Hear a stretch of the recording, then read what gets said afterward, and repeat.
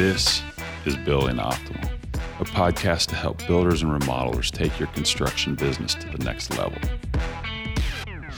Welcome to episode 26.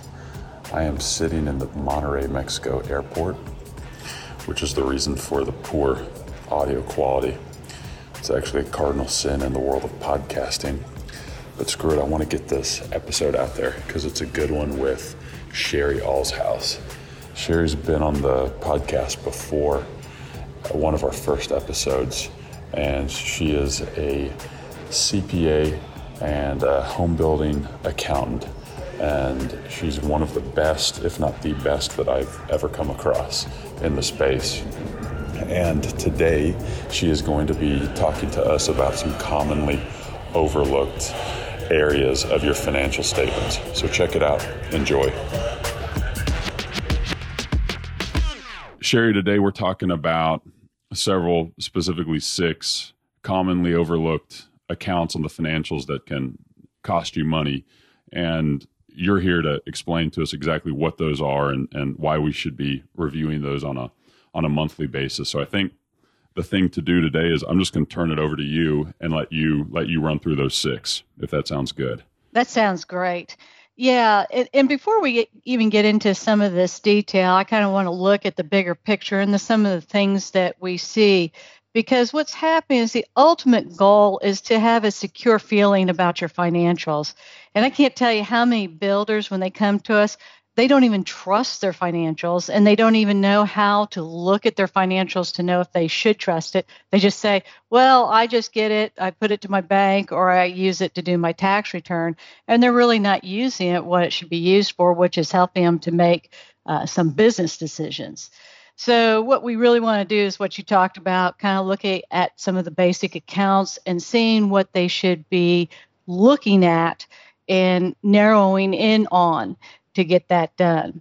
And really, this is something they can do very quickly. Now, again, I say quickly because that's going to depend on how many jobs you have, if, loans that you have outstanding, et cetera. But really, when we look at a custom builder that may have 10 active jobs going on and they're monitoring that jobs, this probably be 60 minutes or less. We've actually done it with clients and we did it in 30 minutes. So, and I'm not saying you're going to fix your problem in that 30 minutes, but you're going to identify things that you need to drill in on so that you can start feeling more comfortable with your financials. So also what I want to do is I know a lot of our builders use QuickBooks.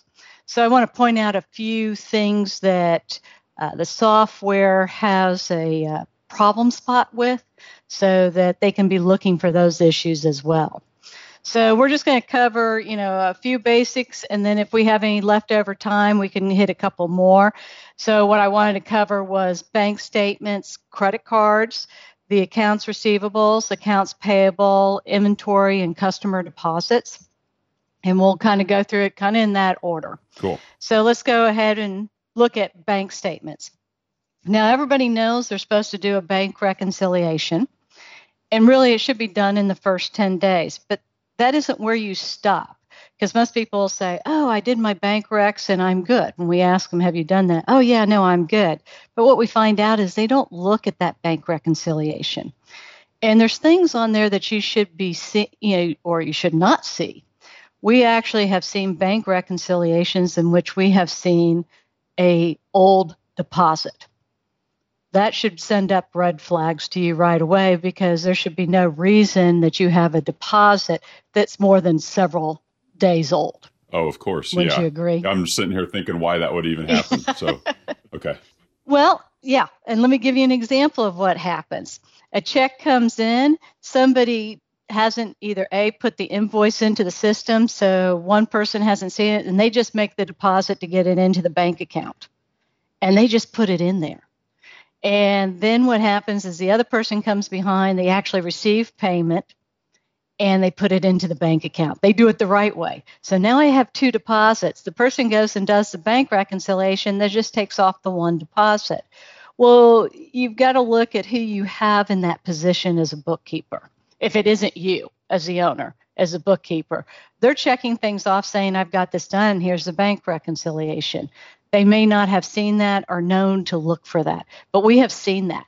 And that's exactly the scenario where they just took the deposit, put it in the bank. They wanted to show that the bank account went up. They put that in, and then someone came behind and did a receipt of the payment. What's the ideal workflow to avoid something like that? Invoice always first. Okay. Then you go and you receive the payment, and then you make the deposit. So if somebody gets a check in the mail and they can't identify the invoice in the system, they need to be asking, what do I do with this? So don't ever deposit. Yeah, don't ever deposit if you can't find that matching invoice first. Right. Yeah. Right. Okay. And but it happens, and I can't tell you how many times I've seen it. So I know it does happen. The other thing is that people aren't looking at is how old their checks are that they have outstanding to their trades. I've seen checks outstanding. We get at the end of the year, we'll get their books. One of the first things we do is look at what hasn't cleared the banks. And there's checks in there that are a year old. They're there from the first of the year. When they start digging, what they found out was they reissued the check and they didn't clear out the old one. And so they didn't even make the journal entry to clear it out. So sometimes they'll re-enter the bill twice to cut the new check. So now you've overdone your cost on that job, or they just do a check to get it out and it hits some random account and you've overstated that account. So again, it's making sure that when you have that bank reconciliation in front of you, you're just not looking at things that cleared. You go down to the bottom and see what hasn't cleared and how old it is, and make sure that makes sense to you. Because we have at times, we have trades out in the field that we're holding a check and we're not going to release it to them until they have done it. But sometimes our project managers or whatever will hold the checks way too long and it's really gone past its usefulness, because most people should have a date on their check saying it's only good for 6 months after the date on the check. And that's what you'll see to have that. So those are kind of the things that I see. Another thing that I'll see with the bank statements is that they'll do downloads. Instead of entering their checks into the system, they literally go and they just do downloads and then they code it up. And that's just builders that are really small and they say, okay, well, I'm just going to have it all downloaded into my system and then I'll code it out. Well, that doesn't work real well when you are in our line of business. We should be proactive in recording our checks into the system and not waiting for them to clear the bank. So that is really, a best practice. I'm just not a big fan of the download. Okay. Now, you're issuing POs, that gets self-resolved, does it not? Or no? No, that's correct. That is the best practice. I'm glad you brought that up. Issuing POs, I am a huge fan of that because that will solve the problem. Okay. Because you won't be able to pay. The bill will come in and you'll pay the bill. Now, it doesn't solve the problem in the sense of you're holding a check because you're saying, Mr. or Mrs. Plumber, I want you to fix this. And as soon as you fix this, I'm going to hand you this check. Yeah. And that happens. That's, not a lot, but it does happen to where you hold that check because you aren't going to release it. And that check can be sitting in that project manager's hands for several months. And we allowed it. We said, okay, we're okay with that if you're holding that over them. But at a certain point, we say the check has to come back. That if you've held it 6 months, there's an issue. There's a bigger issue than this at stake here. Yeah. So that's what we do. And then the other thing to look for, too, is I have actually seen old and cold electronic fund transfers. And it's the same issue where they input it one way, they let a download come in it, and they do it that way. And so they have 2 electronic fund transfers come in for the same thing, and they only click off one. It's one of those things you just look at. Should never have a deposit that is old or electronic fund transfer that is old. Okay. So get that out. Good advice. Okay. Yeah. Now, and so you say, well, what am I leaving on the table? Well, what you're leaving on the table is not knowing the true job costs. So another piece of that can be if you're a cost plus person, you've billed out wrong to your customer or you haven't billed out correctly to the customer if you've got stuff like that going on. Now, the other thing is on credit cards. That's something else that should be reconciled. I've seen it done several different ways where people take their credit cards at the month end or whenever they get the statement and they enter it all at once. I see other people that do downloads. I'm good with both. On the download for the credit cards, the reason I'm okay with that is that's instantaneous. You're not going to have an outstanding credit card charge to somebody. That's going to come in automatically. And in today's world, so many of our builders are using their credit cards to buy product that they're getting, up to $40,000 back in rebate, cash rebate. And that's a huge number. So I'm good with the credit cards, coming as a download, you using your credit cards, because that's a good chunk of change. Yeah, well, and it provides extra float on your receivable cycle or your payable cycle. Right. And we'll get to that because we shouldn't have to float our customers. Yeah. It's one thing floating us if we're spec, but not our customers. Yeah, we've talked about this a few times, so I'm excited to get to that part of this. I won't jump ahead just yet, though. Okay. That's okay. But yeah, that's exactly. So I am good of having that. But again, when you're doing your credit cards, we have seen credit card theft. So make sure you're looking at your credit card statement as part of your monthly process. I think guys are pretty good at that, but not always. But make sure when you're going through that you're looking at these charges and these charges make sense to you. One of the things that we always recommend is if you've got several people that you allow to use the credit cards, that they have a credit card with their own number and it feeds into the main account so that you can pinpoint where that card was being utilized. But again, it's one of those things, I'm okay with it having download, but just make sure you're looking at everything. The one account that we're going to talk about that is really QuickBooks driven is the undeposited account. And how this is utilized is for payment of invoices. So for example, I have 3 checks that come in, and for the sake of argument, each one's $5,000. So I have a total of $15,000, but each $5,000 is for a different customer. So we would receive payment against our invoices. And now we're going to sit there with these $15,000. Now I may not be able to get to the bank today, but I'll get to it tomorrow. But how the bank recognizes it is just $15,000. They don't do $3,000, $5,000 checks on your statement. They just show $15,000. So this undeposited account, I call it like your holding drawer. So all the checks are sitting in there until you go to the bank. So what should happen with that account is it should go down to zero. So if we're at the end of the month at January 31st, we had $15,000 in our hand. On February 1st, we go make the deposit. What the builder should be looking for is to see that $15,000 got deposited the next month and that my undeposited zero out. Because again, this is an account that can get out of whack and all different reasons. The good thing about QuickBooks, it's easy to use. You can correct mistakes. The bad thing is you can easily change things.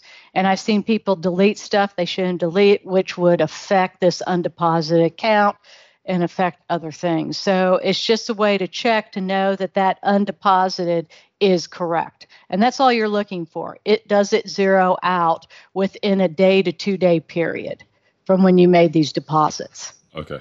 And you're saying we'll be able to see that in the reconciliation? Well, there isn't a reconciliation. This one is a little different. You're actually going to have, I'm sorry about that. Yeah, the bank recs and credit cards, you have reconciliations. The undeposited account, you literally would have to go in, look for that account. And if it's just zero, it's zero already. But you can run it the next day and see if it zeroes out. Okay. Just run your balance sheet for February 1st opposed to January 31st. Yeah. And how often do we include this in our monthly set of reports? Yes. Monthly set. Okay. Yeah. All right. You just want to look at this on a monthly basis just to make sure. Because that way, if it does get out, you at least narrow it down and you're only out in a 1 month period. Yeah. Opposed to a full year period. So that's why you want to kind of look at this one on a monthly basis. The next one that you want to look at is your accounts receivable. And I know this sounds basic, but we have a lot of builders that do not run their aging report. And we really recommend that you go in there and you run your aging report at least once a month to see what your balance is. And what you want to look for is that anything that is past 60 days. Now you'd say, well, surely we're collecting quicker than that. And yeah, and you could have a dispute with the customer, but just know that, yes, I know that receivable is outstanding for that specific customer for over 60 days. Because again, remember we talked about the whole deposit issue of somebody coming in and just making a deposit to the bank account and not clearing out the AR? Yeah. That's exactly what would happen. So we could be sitting there thinking $100,000 is supposed to come in from a customer and probably say, well, I would make sure I know where my 100,000 is. And I agree with that statement. But we're just going to say there's 100,000. The 100,000 came in and the bookkeeper just recorded it straight to deposit. And what the other side of it, they put to gross revenue. They didn't put it against the accounts receivable. Yeah.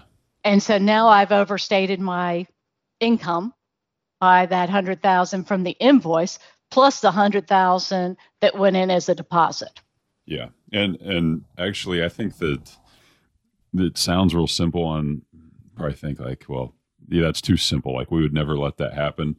But the thing is that there are so many. I mean, we went back and looked, and I don't know what the number was, but I mean, we had thousands and thousands of transactions just last year in 2018 for my business. And we're not even. I mean, I still consider us a smallish home builder, custom home builder. So.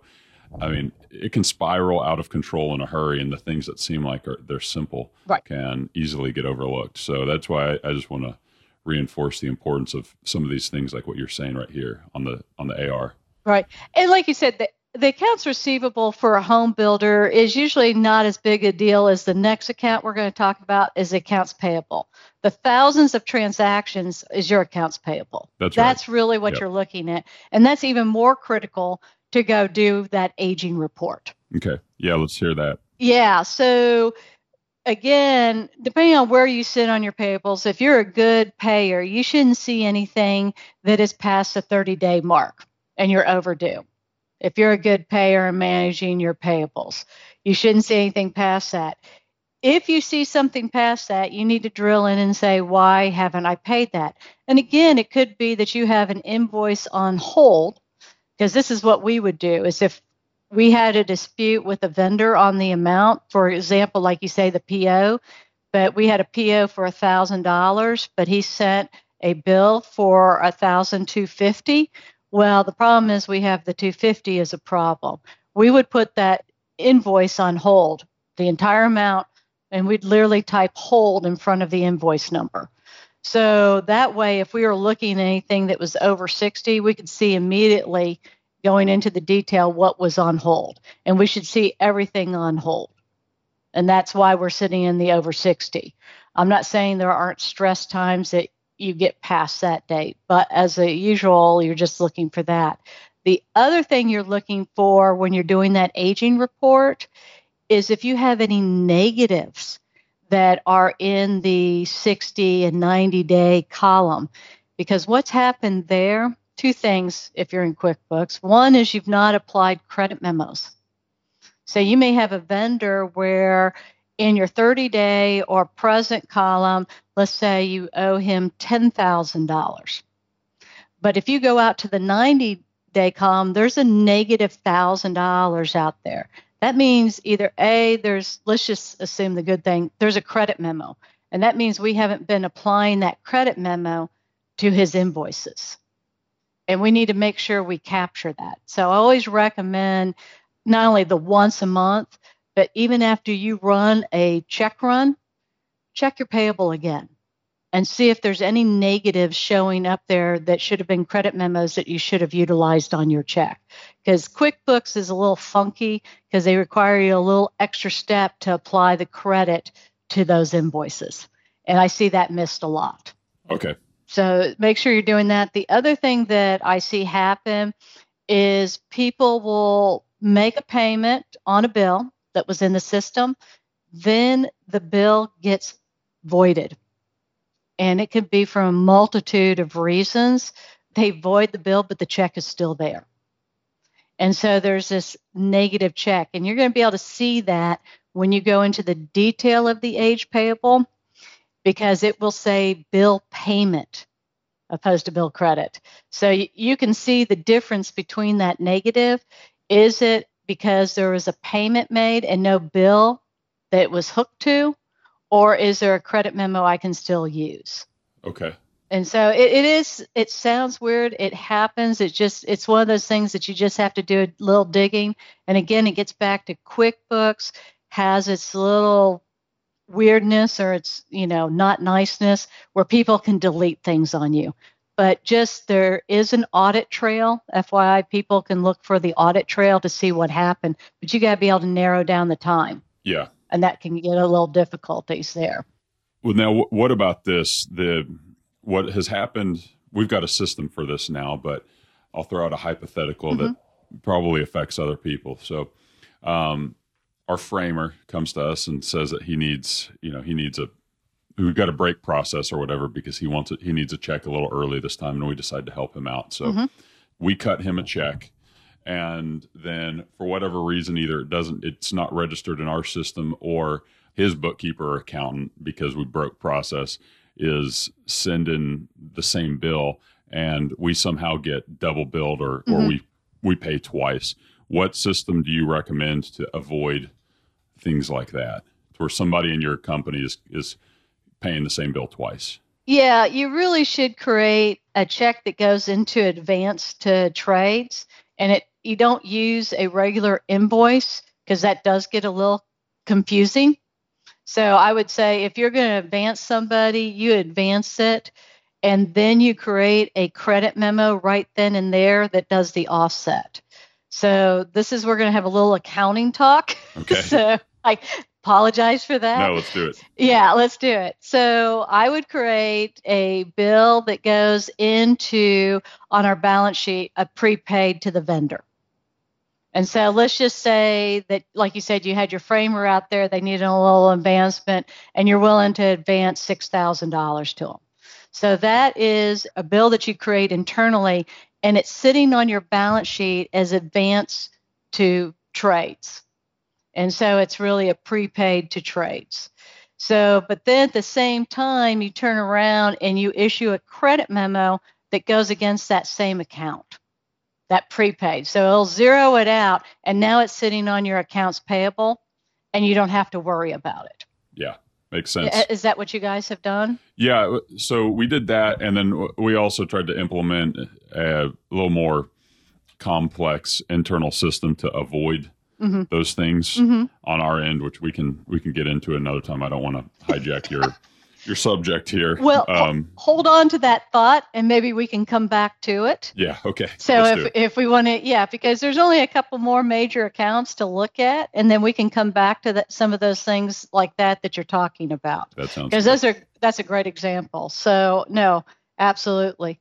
So the next account that we kind of look at is our inventory account. And how we do that is we run a report for the inventory, either by job or by class, however you have your QuickBooks set up. And that way, what we can see is we should be able to, all that should be in our inventory at this point are our jobs that we're still constructing. Anything that's closed, we need to get out of our inventory. If we are cost plus, this is where it's really critical. You need to look at that and say, oh, do I need to bill some stuff out? Have I missed billing some things out?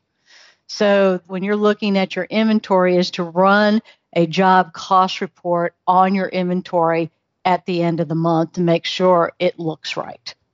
And like I said, you can see how quick, if you have these reports memorized, how quickly you can go through this process. Yeah. This is not, now I'm not saying you aren't going to have things you have to fix, but you're going to be able to identify these issues very quickly and start getting a gauge of how you feel about your financials. Customer deposits, again, the same thing. We want to run a report by our jobs or classes. And when I say classes, again, that is a QuickBooks terminology, but a job report that's in our customer deposits. All that we should see in there is our open jobs, nothing for our closed jobs. That should all be removed. The other thing that I like to run is a balance sheet by my open jobs, because what I'm looking for is that my inventory is not above my customer deposits. And we're going to talk build on your lot programs, not my specs. But our build on our lot programs, we're either doing cost plus or a fixed price. We should never be funding our customers. And so the first thing I do is I look at the balance sheet, and if overall my customer deposits are ahead of my inventory, I'm feeling pretty good. But then I want to drill down a little bit more, and I want to see for all my open jobs, where do my customer deposits sit relative to my inventory that's on my balance sheet. And again, going job by job, all you got to do is look and see if the customer deposit is bigger. So again, if you have 10 jobs, what's that going to take you? 2 minutes once you have the report set up. So it's really a quick see of, has anybody got ahead of me? Yeah. Now, when you are talking about your inventory and your customer deposits, how do you treat the works in process accounts?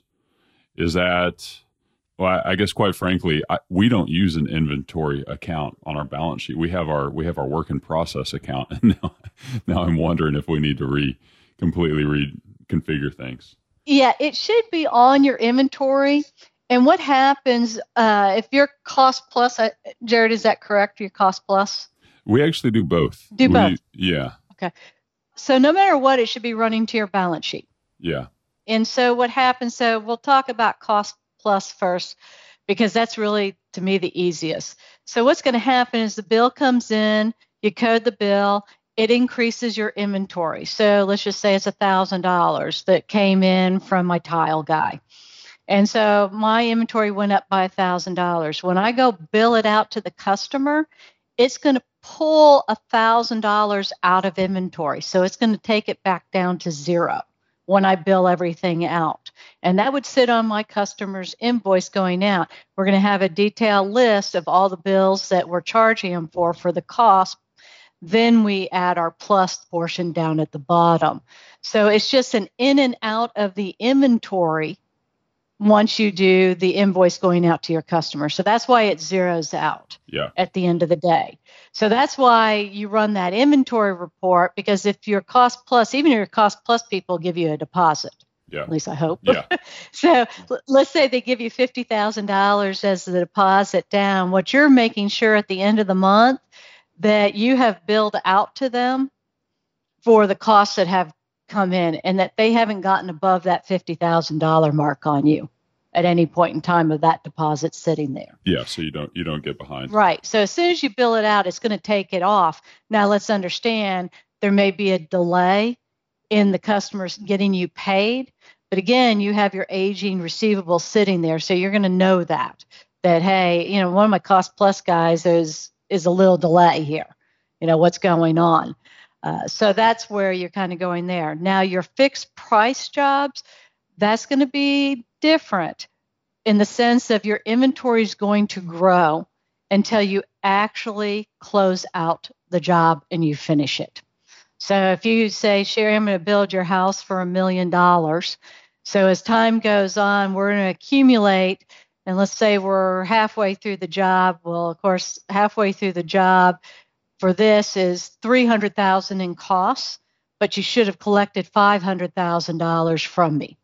I know that's a good margin. I'm going to give you a good margin on this. Yeah, so, I'll take that. Yeah, I knew you'd take that all day, right? Yeah. So would I. Not as a customer, but as a builder. But unless, quality, it's worth something, right? That's right. So $500,000 would be what we would see in our customer deposit, and $300,000 would be in our inventory cost. And not until we got done with the job would we remove the inventory and we remove the customer deposit. Yeah. Now, is there any benefit to having separate inventory accounts for cost plus versus fixed price? No. Okay. No, because what's happening is you would have to have, if you're using purchase orders and the job cost system within QuickBooks, you would have to have a whole nother set of items. So you want to be able to use the same items and just know that you type your jobs, your customers, whether they're cost plus or fixed price, so that you can run those reports based on fixed price or cost plus if you want to be able to separate them. Yeah. Okay. Well, I don't know if we have time to get into this, but Kurt told me one time that the IRS has some finicky classifications as to, like, we have a contract that we think might be fixed price, but as we're doing this for tax purposes, the IRS may classify it the other way. So if that's right, then I just want to point out there may be some nuances that we need to be considering as builders that our CPAs can help us with to figure out exactly how to classify our contracts.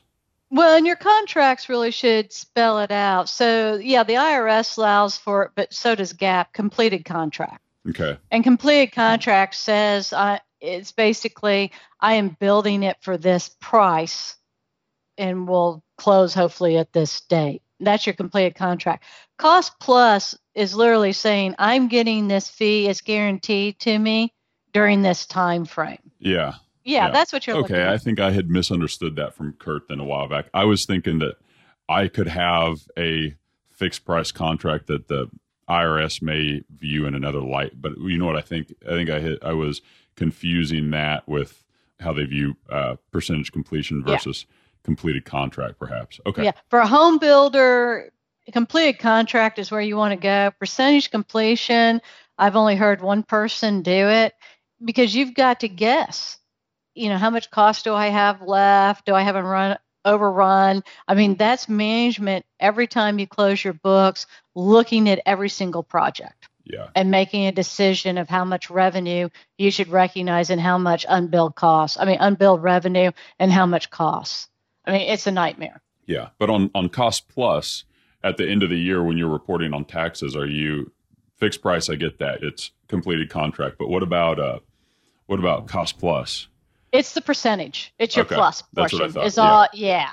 You're just reporting your percentage. You could never report that on completed contract. Is that right? Right. Yeah. Okay. Yeah. No, it's the gross sales price, whatever you've got there. So yeah. Okay.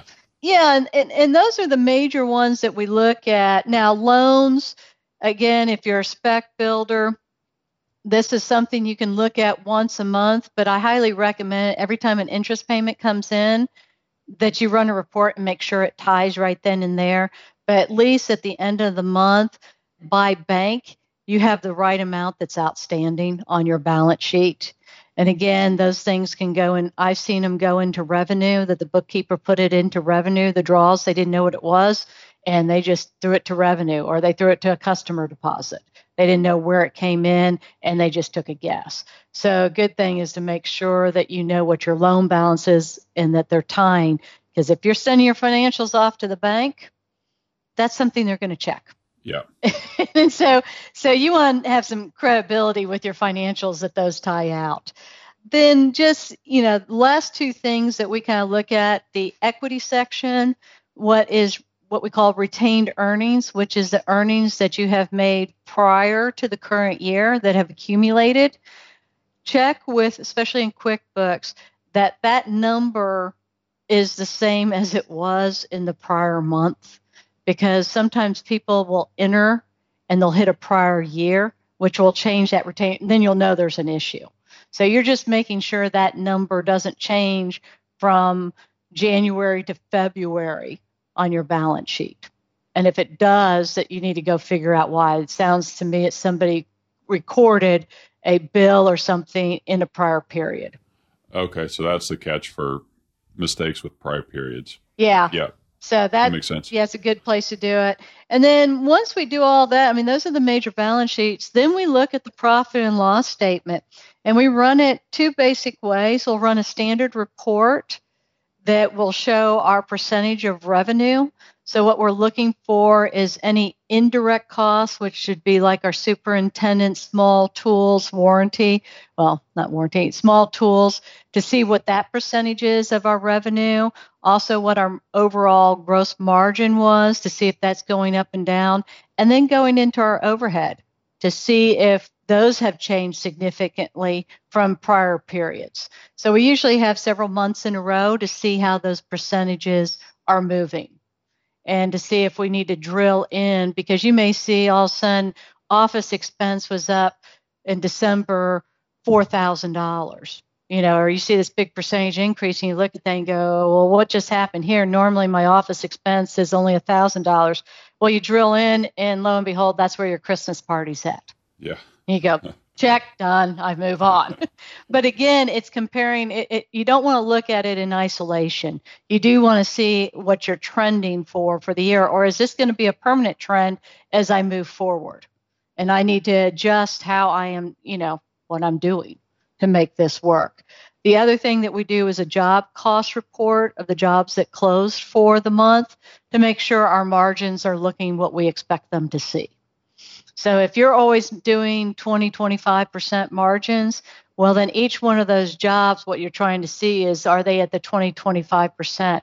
Now, of course, some will be up and some will be down, but you just need to know, yes, I expected that. For example, for specs, I held that one longer than I held the other one, so I had a bigger interest charge on it. So I didn't make the margin I wanted to make on it. Yeah. But for job costing, we're using third-party software for that. QuickBooks really doesn't have that much capability for actual job cost review, at least last time I checked. Is that still correct? I can still run a good job cost report. It just has to be set up right. But, people are using, what third party are you using? CoConstruct. CoConstruct. Yeah. And have you hooked it to your QuickBooks? Yes. Yep. And you have it successfully talking both ways? We're still in the beginning stages, getting up the learning curve, but yes, yeah. In theory. Yeah. No, and I'll be interested in keep in touch with you on the CoConstruct, because I know this is where a lot of the builders are having difficulties. Some people have used Buildertrend or CoConstruct, and they literally unhooked from it. Yeah. They just said it was not doing what they wanted it to. It does a lot of things very well, but they were running into too many problems, and trying to get it fixed and to get it right on QuickBooks was becoming too big of an issue. And so they just unhooked. Interesting. Yeah. Okay. Well, now to get your financials working properly, you need to be running products and services. Most all of your job costs need to be products and services to work with CoConstruct. I don't know if Buildertrend's the same way. Do you guys, if you have a client that they're just running all their job costs through QuickBooks, do you still have them set up with most of their job costs as products and services? No, we actually have it as non-inventory items, because it allows us to run the job cost report for all your sticks and bricks by just saying parts. Okay. And you can report just on parts and not have the soft costs such as interest or property taxes if you're a spec guy. Okay. Got it. That sounds like a lot of retooling between going from one system to the next. Yes, it can. But if all you are is QuickBooks, then that's how we set it up to make that work. Yeah, got it. That's good to know. Well, let's see, we covered some good ground. Any other accounts that you want to talk about? No, I think that would cover most builders going through their chart of accounts. I mean, some of your spec builders would have earnest money, land earnest money accounts that, again, they just need to drill in on the detail, just run a job cost report and make sure that those contracts are still, that earnest money is still outstanding. We've had several builders that have left money on the table and they didn't check, and it wasn't on the HUD. The title company did not put it on the HUD. And so we had to circle back around and go collect it. Okay, got it. So that's probably for a spec builder when they're buying land, just to make sure. And if you set up your financials right, you can literally run your balance sheet on that job, and you'll be able to see your loan outstanding, your customer deposit outstanding. So when you go to close, you can check that against your system. It makes it an easy check. Yeah. Okay. Did you want to circle back around for that accounts payable question? Yeah, but while my mind's on it, I want to ask you about QuickBooks, because a while ago when you and I talked, you were on QuickBooks Desktop and saying that online was going to catch up one of these days. Has it caught up yet, or is QuickBooks Desktop still probably the way to go? The desktop is still the way to go. The online, they just got purchase orders linked to their estimate. But the problem with that is when you go to say, I want to create the purchase order off the estimate, it takes all the line items. And so we know we pay, a lot of vendors off of all those line items. So you have to delete all the line items to get their purchase order system to work. So it's not that great. And so far, the reports aren't as good either. Yeah. It just blows my mind that Intuit, being such a behemoth that they are, their desktop still is ahead of their cloud-based version. I don't know, where are they on their innovation? They've got to catch that up. What's real interesting is that, because I talked to them about it recently, and then also a thing that just came out, is they are not looking to remove that desktop anytime soon. Really? So that says to me, yeah, they're not looking to remove it anytime soon, that it's still going to be out there for a long time. They do not have it on their plan to take it out. The other thing that was real interesting that just came out last Monday was they have a change in their pricing plan. They now have another level up on their online services. And what's interesting is if you have more than, I think it's 250 chart of accounts, you're going to have to be in the advanced version, and the retail for the advanced version is $150 a month, opposed to, I think, the next one down is maybe like $70 a month. Yep. Yeah, and then the other thing they're doing is if you have more than 40 classes overall, that you have to go to the advanced. Now, for home builders, I always recommend to have classes as their job, so that, people get to 40 real quick. We aren't recommending our builders being out there, but who is out there for us is our real estate guys that have single families. And a lot of those within a time frame, they'll go through 40 houses between buying, selling those houses over a period of time. So they're going to start forcing our real estate people that are online to move into a different product. Okay. More expensive. So it is interesting. I'm starting to see some changes, and I understand they got to make money, but that one I'm thinking, well, I'm not sure what's going to happen. But I do want to give people an option, because maybe we didn't talk about this before, was Trap Technology, and the other one's Harbor Cloud. Now, people probably heard of Right Networks as well, but Harbor and Trap Technology will host your version of QuickBooks, and it's $50 per month per user for them to host your QuickBooks out in the cloud. And what will happen, though, is Trap actually gives your accountant for free. So 2 people can come in, but if all you have is a 1 license, that's really not going to help. Yeah. But again, it's giving an option that now that's becoming just as viable as the online with the new pricing structure. Okay. Well, that's really good to know. I had not gotten an update on that in a long time. Now, you guys are hooking CoConstruct to your desktop, is that correct, and not with the online? No, it is with online. It is with online. Yeah, okay. And I think that they only work with online, from what I understand. No, they'll do desktop. Oh, okay. Well, there was somewhere along the line, and I can't remember. My brain has already eliminated this information, but for whatever reason, maybe somebody with CoConstruct or somebody said, do the the online version and connect it. So I didn't even know they had that functionality with desktop. But yeah, so we're doing QuickBooks Online with CoConstruct, and we're in the early stages with CoConstruct. Yeah, so the only thing you'll want to look out for is to see how many chart of accounts you have, and I'm assuming they didn't say that they were limited on the number of jobs. Yeah. It's just the classes and then the chart of accounts. Yeah. Got it.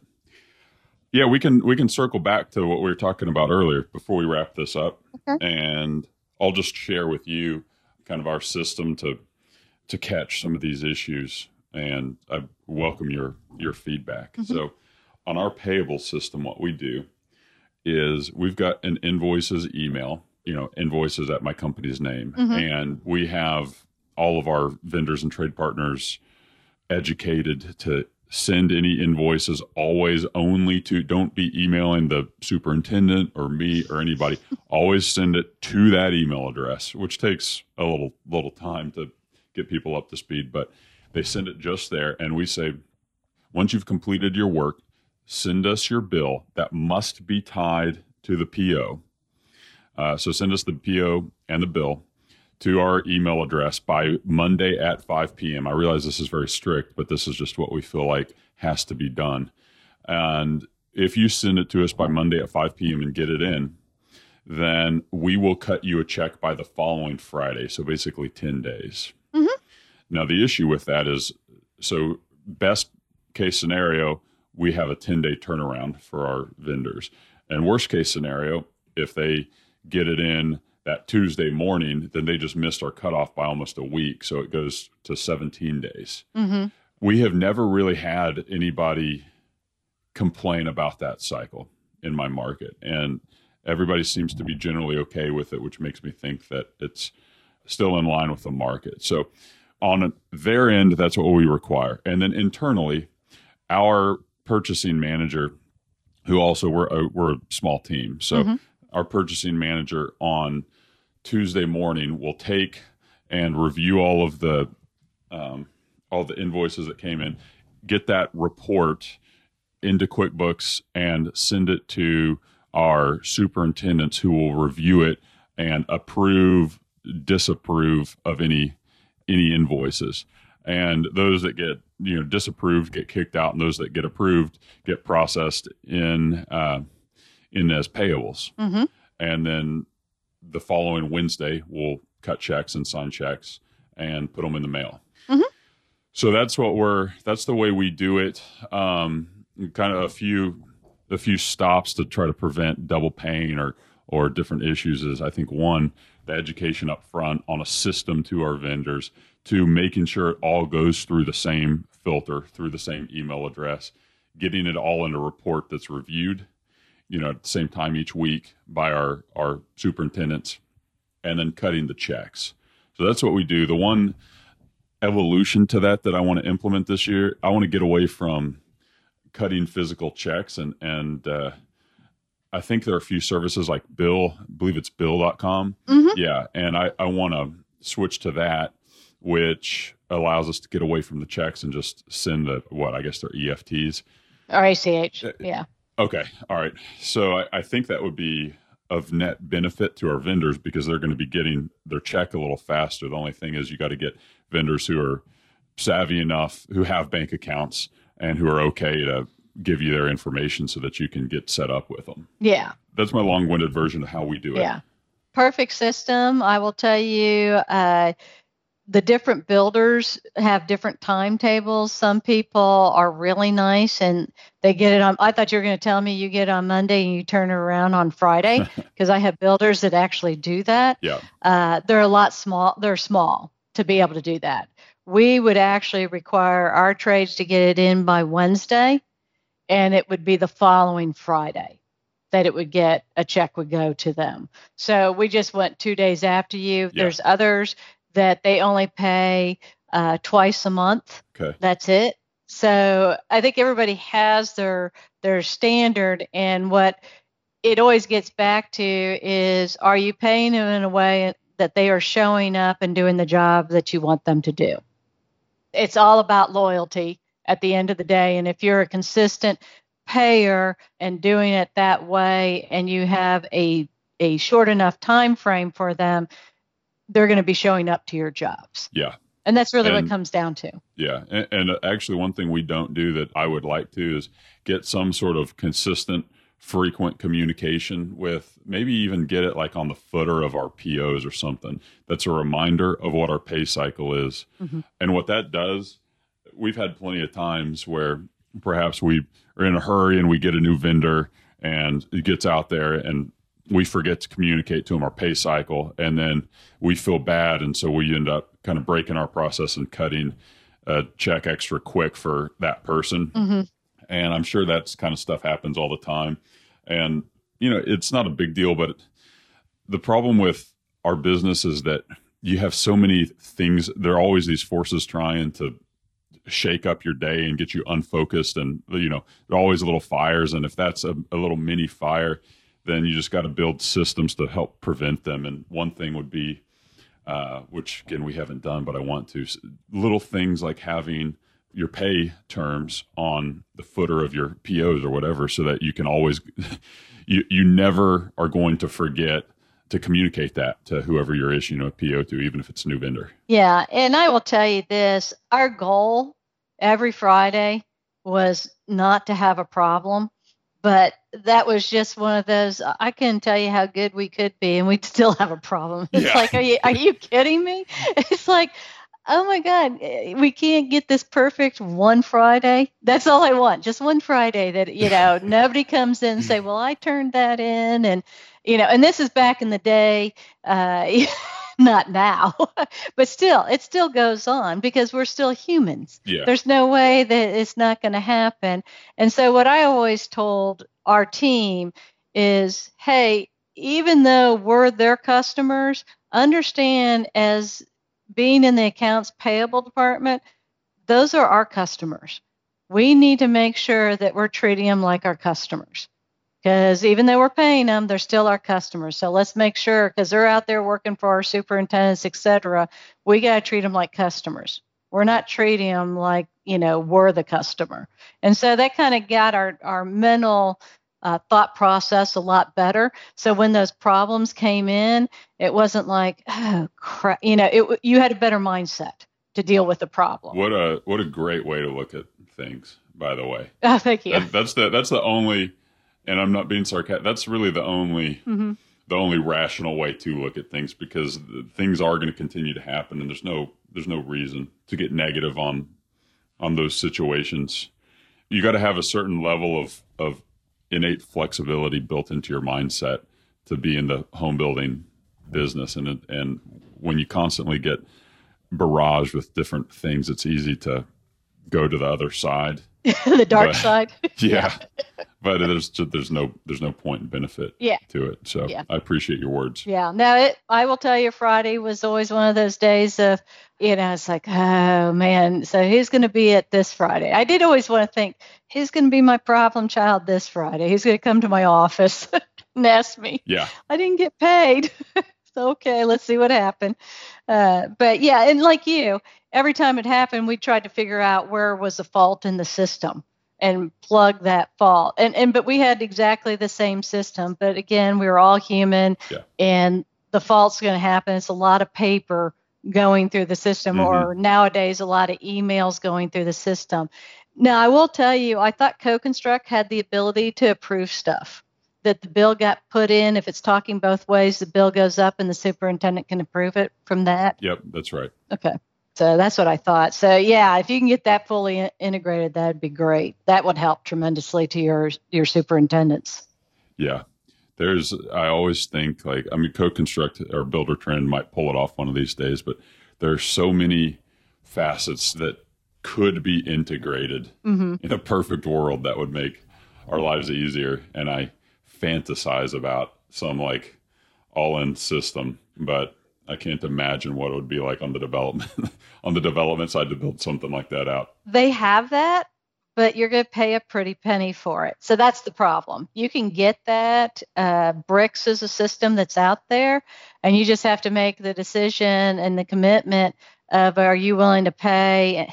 And I'm just going to throw a number. I'm not sure this is right, but the last time I saw, I thought it was about $700 a house. To run it through that, and they do have that. Now, that may not include everything. Bricks? Yeah, bricks. I don't recall hearing about them before. Is that just BRICKS? No, BRIX. Okay, maybe now. They're out of Dallas. Might be jogging my memory. Yeah, okay. They were in Austin. They started in Austin, and the guy sold the company, and I can't remember who owns it now, but I believe they're out of Dallas. My hometown. There you go. So, All right. yeah. That's good to know. I'm going to research them because I had not heard about them before, or maybe I had, but and had since forgotten. Yeah, and it's our large guys that have that. Yeah. Well, and you know, every home builder has different charts of accounts, different terminology, different systems and processes that I can't imagine how these software platforms, you got to have so much flexibility to be able to accommodate different builders in that respect. And then, Jared, I just wanted to offer up there too, just real quick, is there's a really good book out there. In fact, it was one that Kurt was required to read, and I can't remember which home building company he was with when it was there. And it was called Understanding Financial Statements by James O'Gill. Okay. And Moya Chatton, Chatton, and it is on Amazon. It's one of these 50-minute read books. You're supposed to be able to read it in 50 minutes. Yeah. And it's a really good basic understanding financial statements that people can have. And then, you know, if they want, I don't know if this is something, we have a checklist. We have no problem sharing the checklist. Now, I can't respond to, during busy season, to 50,000 emails saying, please send me the checklist. But if you want to share an email, we can get one to you, then maybe they can send that and we can get that checklist. And if they want that, we can get that out to them. Well, let's do this. If you all will share it with me, we'll post it on the website. Okay. And that way they've got it. Okay. Because that would be, that's an amazing help. Thank you very much for that. Yeah, we want to make things easy because at the end of the day, we want people, you know, builders to be able to make good decisions and understand and feel comfortable with their financial statements. All right. We'll get that up. We'll link to the book. I'm excited to get this episode live. As always, after I leave talking to you, I leave smarter than I arrived. So thank you. Thank you.